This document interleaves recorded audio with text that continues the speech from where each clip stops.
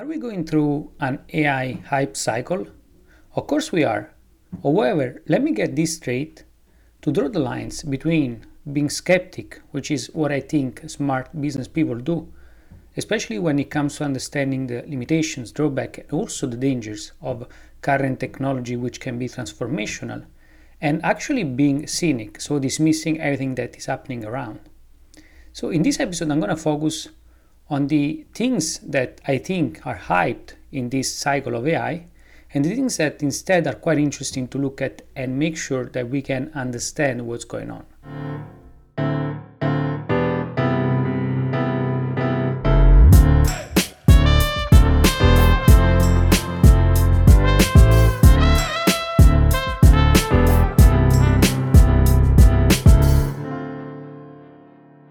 If you look at the current AI ecosystem, this has become now the latest hot thing. And myself, I've been, talking a lot about this AI thing. But, honestly, I've been working in this industry for years now. It is since the end of 2016 that I've been working in this industry at various levels.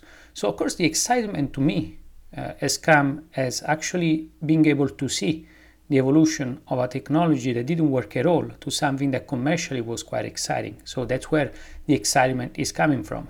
And so that's why I started also the reporting of the evolution of the AI industry through this podcast, which otherwise I always have done through my blog, which is 4-Week MBA, and through the newsletter, which is called The Business Engineer.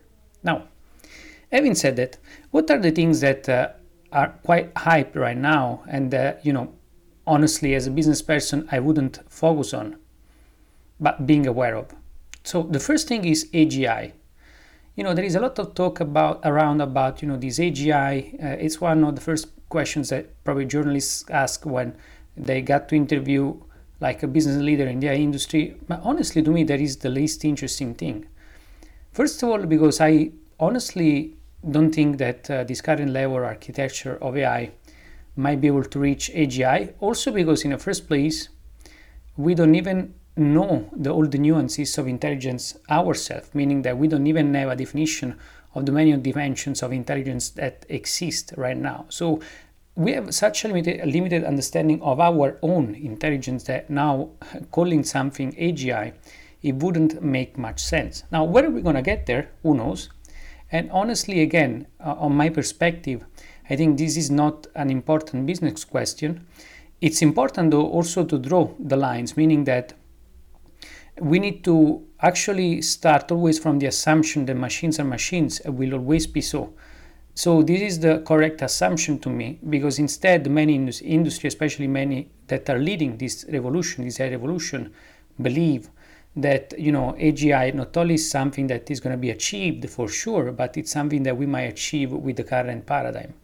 And this is extremely dangerous because if those people who are in charge of the top companies who are actually playing a key role in this AI industry, the main danger here is that we might structure in the future society around this belief that there is this AGI, which is going to be more a religious belief than a reality in the business world. So this is a key danger that as a business person I want to be aware of.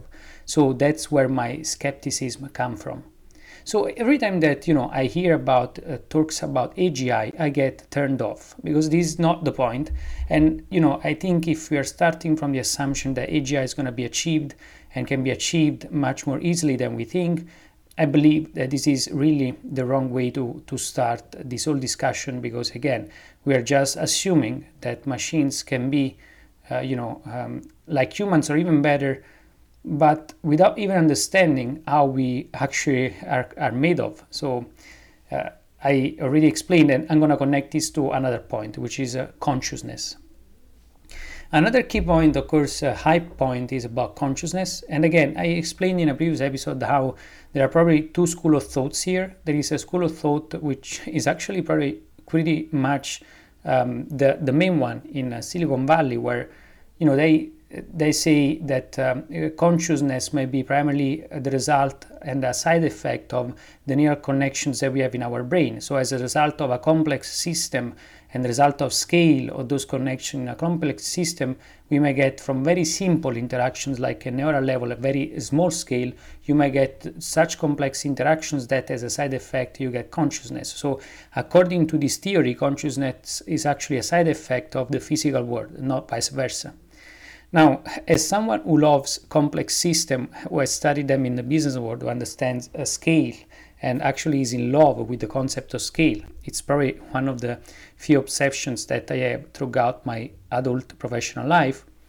I also do understand the huge limitation of this kind of theory, where we give for granted that consciousness is just a side effect of neural connections scaling up. If that is the case, then what we are is just a bunch of neural connections, and therefore everything that we do, also consciousness, can be replicated by a huge supercomputer.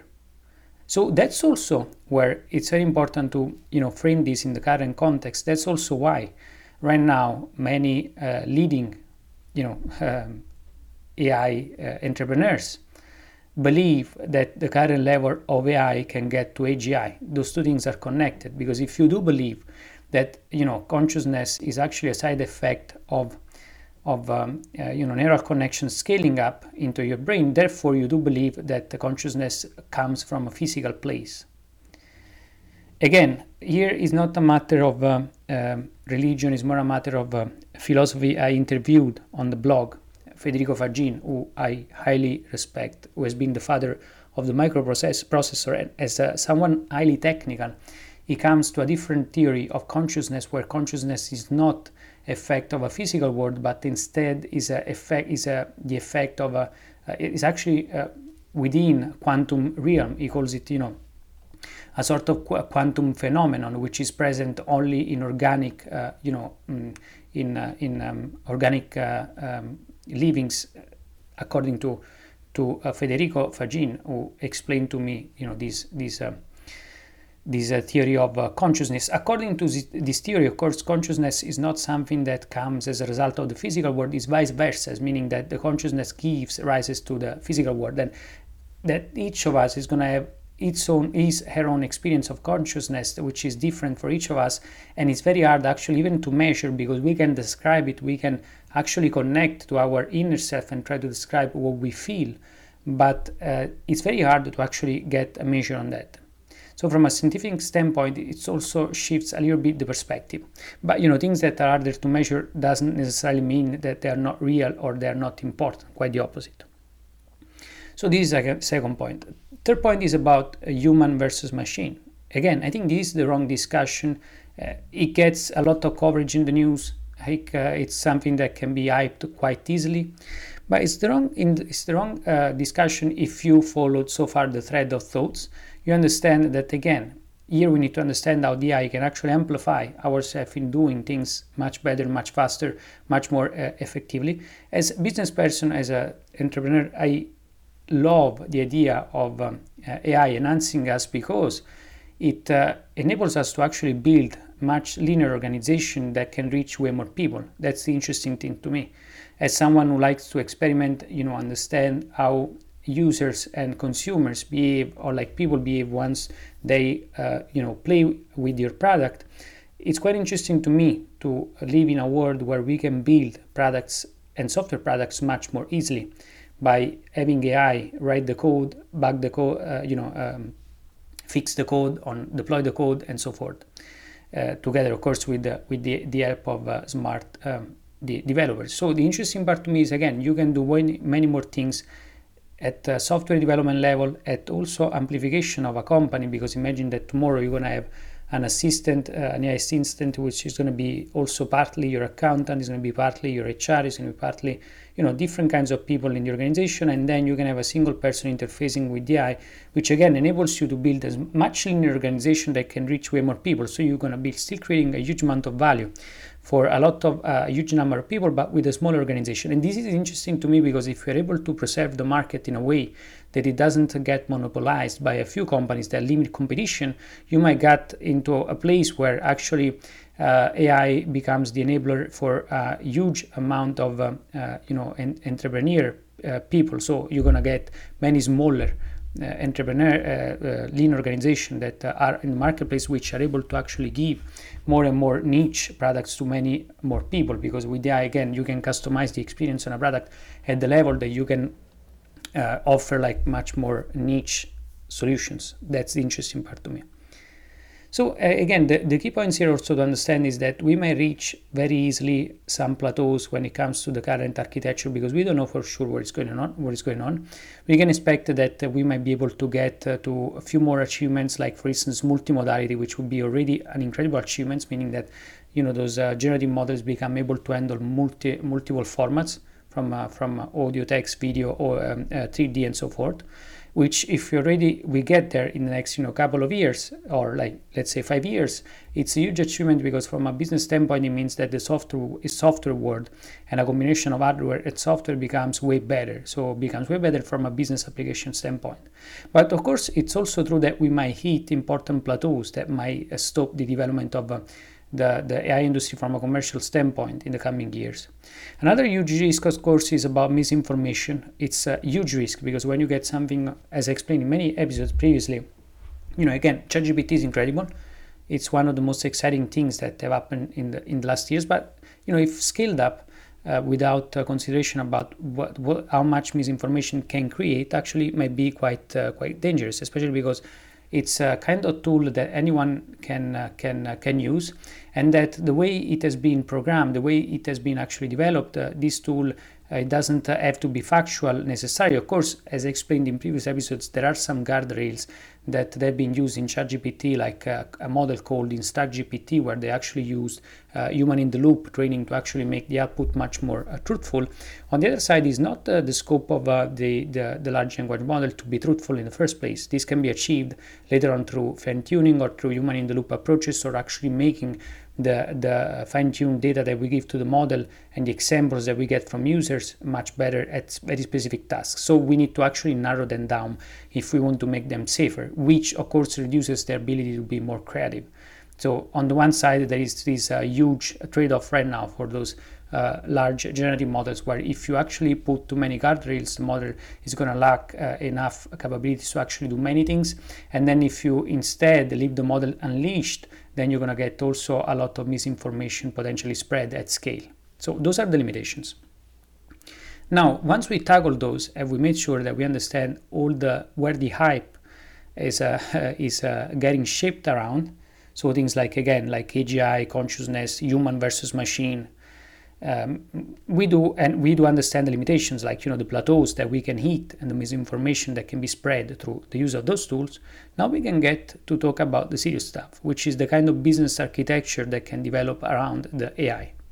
And the business architecture is incredibly important to understand, which I already explained in many previous episodes, like about how the 3 layers of AI are developing and how you build, for instance, competitive moats at the various layers. Because you need to understand how you can build a competitive business on top of AI. As I already explained, again, the business architecture AI right now is developing around 3 main layers, which is the foundational layer where you get very large generative models like GPT-3 or DALL-E or Stable Diffusion and so forth. And then you get a middle layer where you get very specialized AI engines like the AI accountant, the AI HR, the AI consultant, whatever, who are much more well suited for specific tasks and for replicating specific corporate tasks. And then you got the application layer, which is instead anything that can be provided as a service to either B2B or to consumer level. At this level, of course, what matters a lot is the UX and the network effects. So if we go from the foundational layer to the middle and business application layer, each of those layers will have its own AI modes, meaning that the foundational layer might have as a mode a lot of computing power, because they're going to need a lot of supercomputers in order to keep improving those large models. they're going to need a lot of technology and understanding of these this technology, because they will need to keep scaling them through different kind of approaches. So more data, better data, more parameters, better parameters, train for longer, shorter, and so forth. And then on the other side, of course, there is also a distribution aspect, where if you have a distribution model that enables this foundational layer to make a substantial amount of money with high margins, they can reinvest those money in R&D, which can be used to actually improve the technology quite quickly, which other companies like Google or Facebook have done in the last 10, 15, 20 years to actually being on top of their game. So that's the moat for the foundational layer. For the middle layer, how do you build a moat? Yeah, of course, you can go on and build a foundational engine as well, which may be too expensive and not as effective. Or you can quite quickly tap into existing foundational engines. And I already explained in previous episodes how if you're in a middle layer, so if you're building, let's say, an AI accountant or an AI lawyer, you want to tap into the foundational layer, and you have the advantage that you can be agnostic, meaning that in the future you can tap into multiple kinds of models. So you don't need to work just with OpenAI. You can work with OpenAI, with Stability AI, with Google, and then Amazon, Apple, so on and so forth. But we might assume that in the foundational layer we're gonna get like probably 10 players will be the top, that will represent the main market shares for the whole industry. In the middle layer, again, you can tap into those various models, and then you can build engines on top of those models that will be able to reshuffle a little bit of the capabilities of each of those models to actually make them and fine-tune them to be very specific at various tasks. So again, if you're developing like an AI lawyer, imagine that you have a database that you've been curating a lot that is fetched into the machine, especially to fine-tune it on specific regulations, and then you're going to get therefore an AI lawyer that is very well aware and skilled in specific regulations. That's how you're going to build your competitive moat. And then on the other side, of course, by developing like distribution, network effects, and branding. And then if you're at business application layer, my main argument here is that, again, here, what you're going to do, you're going to plug into what foundational layers can offer you.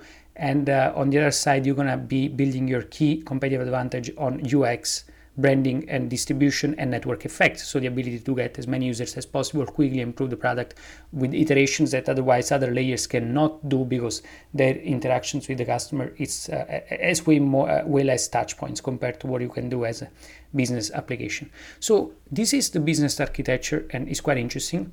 And from a business modeling standpoint, again, it's also quite interesting to understand how you're going to be able to make money. I explained already, go back to the previous episodes, there is the business modeling of OpenAI, the partnership between OpenAI and Microsoft, how they're making it, they will make money out of it, the business model of Stability AI, and I'll cover more in the future. But right now, again, if you're building an AI business at the foundational layer, it's primarily getting structured by making money through cloud computing, through consumption of the APIs, and through most probably premium subscription, for instance, for something like ChatGPT, if it becomes like a consumer level product. In the middle layer, you might make money just like SaaS companies make money today through subscription, consumption, and then again consulting. And then at business application level, again, you can make money the same way, like through subscription, consumption, or like through probably advertising. Those will be all models that we'll see developing on top of the industry. Nothing so special or different compared to the web industry today. Of course, there will be different question marks and actually new business modeling that will be probably developing on top of it, while you might be able to actually monetize much better the let's say the AI generated content if there is like a workflow and an attribution model that enables the creator economy that is going to rise on top of the AI to actually provide opt-in and out from the language models training, and then use the same opted-in data that is being used, for instance, to train the model. Imagine the case of Stability AI trained on various styles of various artists, or like AI artists, which can be used to actually further improve the model. If it gets used by users, then you can monetize it through an attribution model that enables you to sell your own copyright as users actually start using your own style. So it's business ecosystem that is developing, is quite interesting. Again, there are some major drawbacks which I hope we're going to figure out, and there are also some major risks that hope that especially those who are in charge of the regulation understand the major limitations, and they still enable like innovation, but at the same time they put some brakes at very important levels, especially when this technology starts to go to potentially a billion users. But then on the other side, there is also the interesting part of the business architecture that we're creating, the business ecosystem, and the kind of industry that we may be able to create in the future. And again, as a business person, it's quite exciting because you can build a much smaller, leaner AI app, what I like to call like an AI organization, which is much smaller, which can get to many people, many users across the world, and at the same time, we can have way more entrepreneurs doing this kind of work.